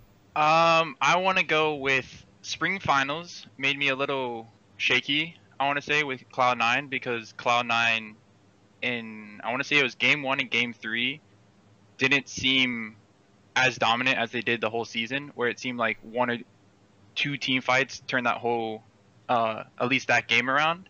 And then also after watching, what was it, like the mid-cup invitational between LPL and LCK, it just seems like the skill gap between that and what the NA is just astronomical.